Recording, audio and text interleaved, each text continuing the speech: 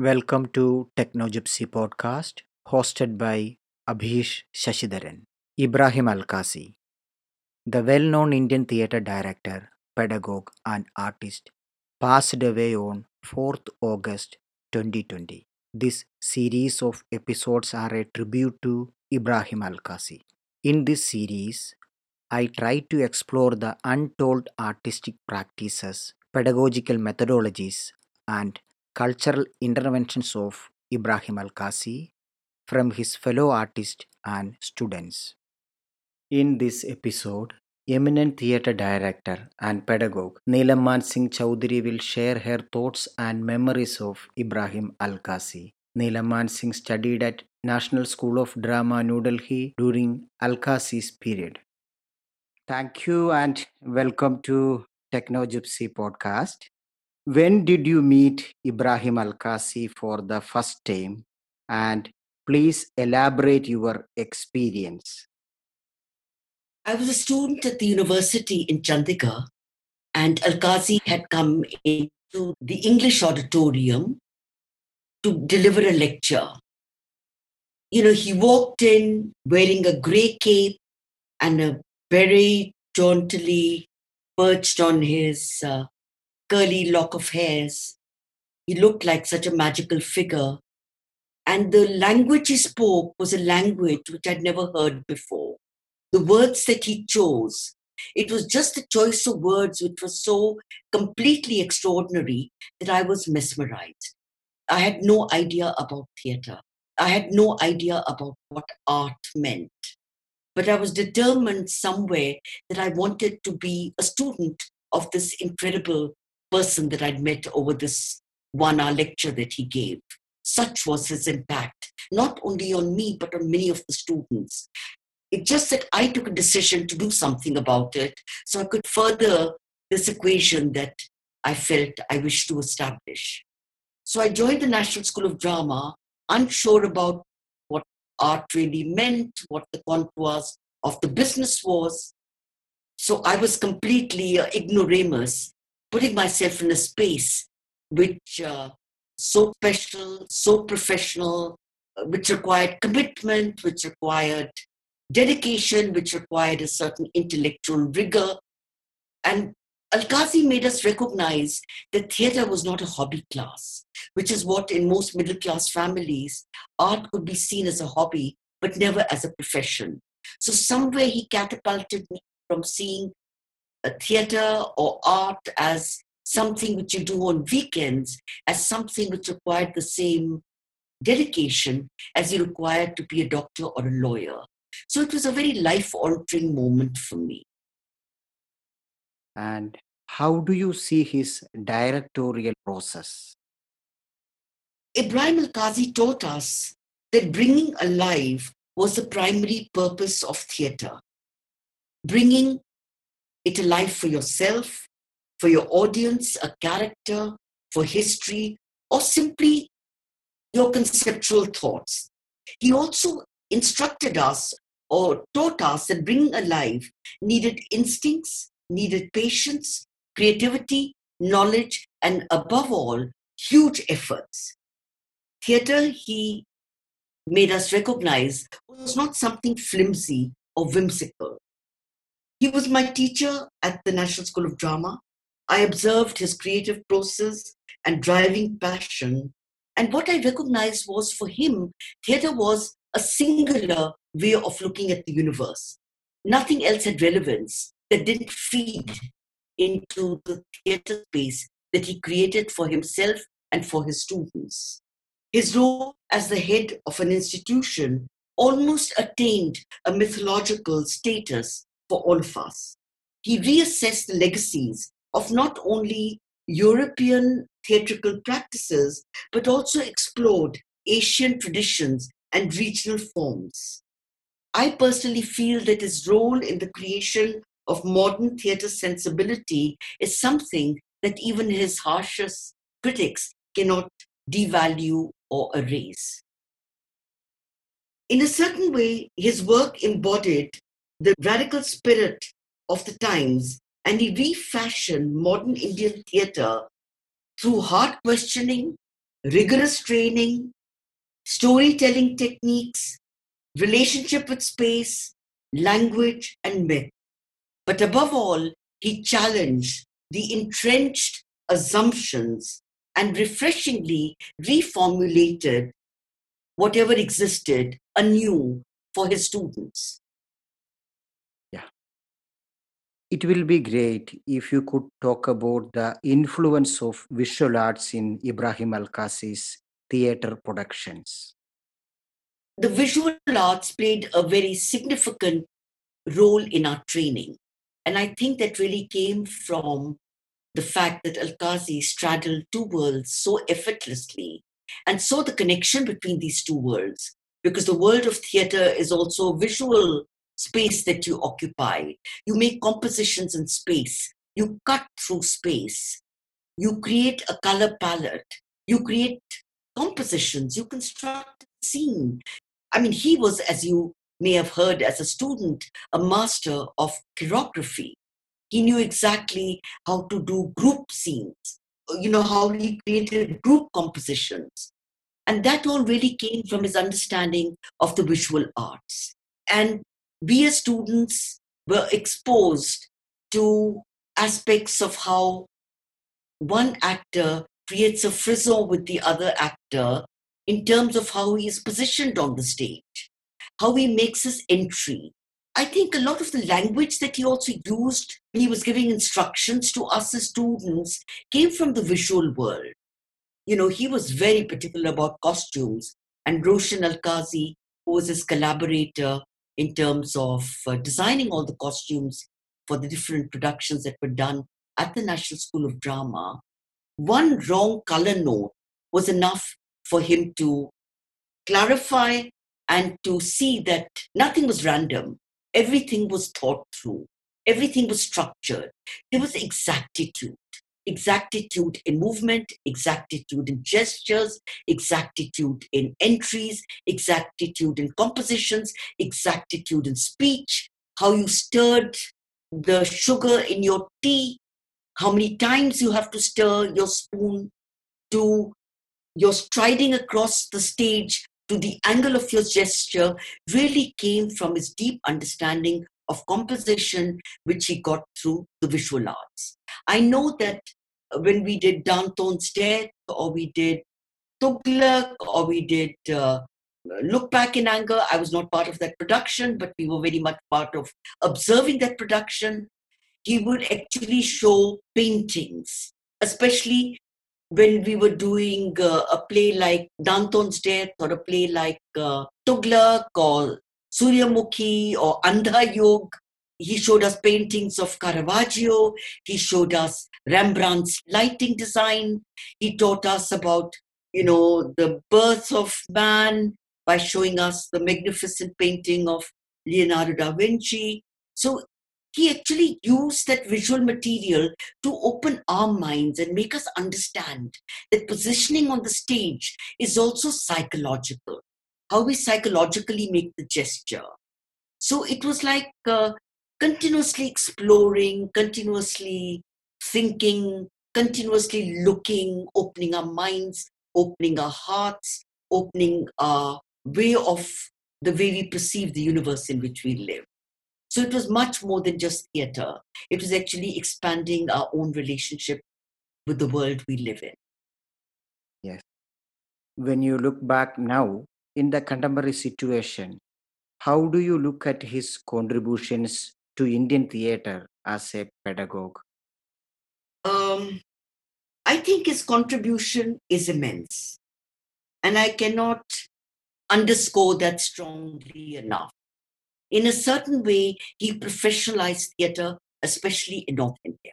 I mean, some of the values and the ethics that he created in the workspace in which we functioned were quite extraordinary. Like, for example, he told us that after the show is over, you become invisible. You do not linger on to wait for praise from the audience. You go back into your green rooms. And he taught us that theater is not self-indulgent. He taught us about mood, that moods have no place in theater. and neither does the ego. It's only when you erase the ego can you actually become an artist or start your journey as an artist. His contribution has been so enormous that we have hundreds of what you would call templates that he has released in amongst the students that fortunate enough to have such a grand teacher as Ibrahim Al-Qazi.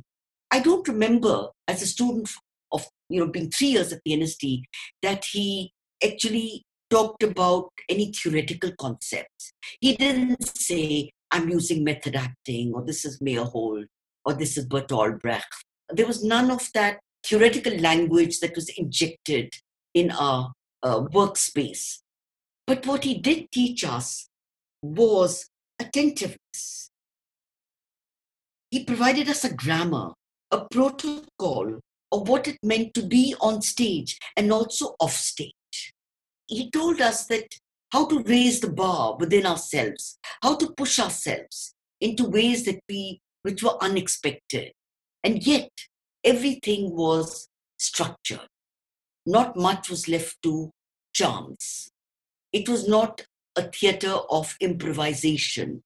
I mean, I do remember in the beginning, in first year, when I was in first year, when he used to come to class, there used to be a kind of a model with little images of men and soldiers and women. And then he would make us understand that how he's going to compose the scene. But I think within less than 2 months, that was thrown out of the window. So many winds of change were blowing at that time that there was no way that Al-Qazi was not impacted by it. So I think he understood that what the actors do with their body in space is something very special to the body of the actor. So he gave that space for us to explore and experiment. But within that space, he also at some point froze it. So there was exactitude, but prior to the exactitude, there was also that space where you could explore how much you could push yourself and your imagination.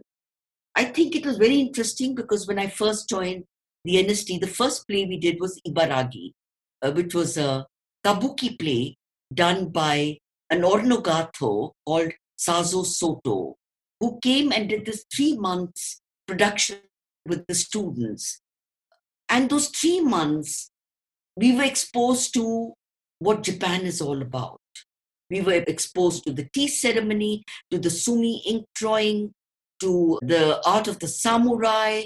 We were taught about Zen Buddhism, how everything that happens, whether it's no theater, kabuki theater, it is all based on the Zen stories, as was the Ibaragi based on a Zen story, and about the costumes, the texture. It was incredible. We saw films of Kurosawa. So all the best films I saw from Japan, it was like a new world I had entered. It was so special. There was not just doing a play. It was like making you enter into a world which was so far removed from your world, but to find a resonance between your world and the world you were entering, to find links and connections, overlapping, commingling, separation, perspective. It was hundreds of little nods that we were exposed to. I was also fortunate that when I was in second year, we did a Yakshagan performance. Shivram Karanth had come from North Kannada, and he did a Yakshagan performance with the students. Again, in the same, we were exposed to the sound, the music, because for a North Indian, who had not traveled so much at that time, I was all of 20 or 21, I had not been exposed to, forms like Kathakali and Yakshagana, and they were, the language was alien, the sound patterns were unfamiliar, and how somewhere it aroused a certain racial memory within me and made my own connections. So it was a very special 3 years for me. Along with that, we did Danton Stead. I got to know about the French Revolution, about Robespierre, about the storming of the Bastille. So it was during Al-Qazi's time, production work was academic work. We learned through practice. Classrooms were also there. We also learned about modern Indian drama, Sanskrit drama, but afternoons, immediately after lunch, It was production work. So it started at 2:30 and went on till 10, 11, 12, with dinner break. We lived in Vakil Lane. So we'd walk across that and have our dinner and come back and work till midnight. So it was like a whole world that he created around us. So it was very, very special. In classroom, when he taught Chekhov or he taught a Phaedra or Oedipus Rex, he became every character. We were doing Rich Kate, Miki Gadi. I was in third year at that time. And, when we made our entries and we tripped over the pillows or because it was all done in the bed style with arches and quite a magnificent production with paintings from the Mivard miniatures. And when we would trip over something, I remember him telling me, please, can't you see? You've tripped over the bolster. The bolster is also an actor. And that's exactly the language we are using, where we tell the actor that the object is also as much an actor on the stage as a physical actor. So I think the language we use today is a language that he left for us as a legacy. So each class was like we were sucked in ways that were, and I think slowly this becomes, these kind of a teacher of his stature and his commitment, it all becomes embedded in you. It becomes part of what you internalize so completely that when you set out to make your own company, you start becoming as exacting as what your teacher had laid out for you. After National School of Drama, he worked for theatre, but there was a shift in his artistic life. What do you think about that U-turn in his artistic life? I think he left in a way that broke his heart. When you find that students strike against you in colluding with some of the staff members, my information really comes from conjecturing, because he was so heartbroken that somebody who'd given his life, sweat, blood to theatre was treated so shabbily that he turned his back on theatre. And then when he was persuaded for whatever reason, again, I was at that time between Bombay, Bhopal and Chandigarh, and my children were young, so my trips to Delhi were very, very infrequent. So I don't have too much of an idea of the politics of it. But I think when he was invited to come back, theatre is so much connected with the now. If for 15 years you've not done theatre, the whole language changes so fast. The whole vocabulary of instructions that you give to the actor, the scenography, the visual language, the grammar of acting, it changes with an alacrity that is so fast. You can't come back 15 years later and use the methods that you remember. So I think that was unfortunate, quite sad, because I believe the plays were not really so powerful or so impactful and didn't create that buzz. Do you want to add anything more? Well, I could go on and on because, his death has brought back all the memories of how special he was. And I really feel that we need to value him much more. His legacy must actually be smelt and felt in the corridors, because I think it's incredible that a young man of 38 was invited by Nehru to set up a National School of Drama, or I think when he was 32, he was invited to create the syllabus. And what a syllabus he created. It was a mixture of ancient and Greek and Shakespearean, Elizabethan, and rooted and indigenous. And it always used to bewilder me that why is he considered westernized? I have seen and I have experienced that when he did Tughlaq, I mean, he was born and brought up in Pune. His father was from Saudi Arabia. He dealt in horses for the races in Pune and Bombay. He went to Xavier's in Bombay to study. He worked with Sultan Padamsee, and then later he went to London to study. But he really grew up in the gullies of Chora Bazaar. He knew Hindi. He knew Urdu. I do know that when we were doing Tughlaq, a Maulvi used to come and teach him because Tughlaq is so much to do with a kind of Persianized Urdu. I mean, he was such an incredible teacher. And if he made us work for 10 hours, he worked for 14 hours. He set examples. I remember him coming inside the school and picking up the cigarette butts and, torn newspapers or something lying around. He gathered them, which made us also feel that he made us understand that you have to respect the space in which you work. He used to clean the toilets before a show, which motivated us because we admired him so greatly. It motivated us to also clean the toilets. So he, to me, was just a kind of teacher who changes your life by just being who he is.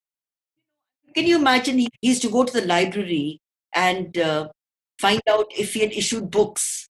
And if he hadn't issued books for that month, he would tell us, "Oh, you've not issued any book." He was so powerful spiritually and intellectually and emotionally on our psyche. We felt compelled to read the books that he recommended. And I think that kind of teacher is uh, is hard to find. He he was so incredible. Thank you. Thank you for your words. Thank you so much. And this episode ends here. Techno Gypsy will come back with new episode. Thank you.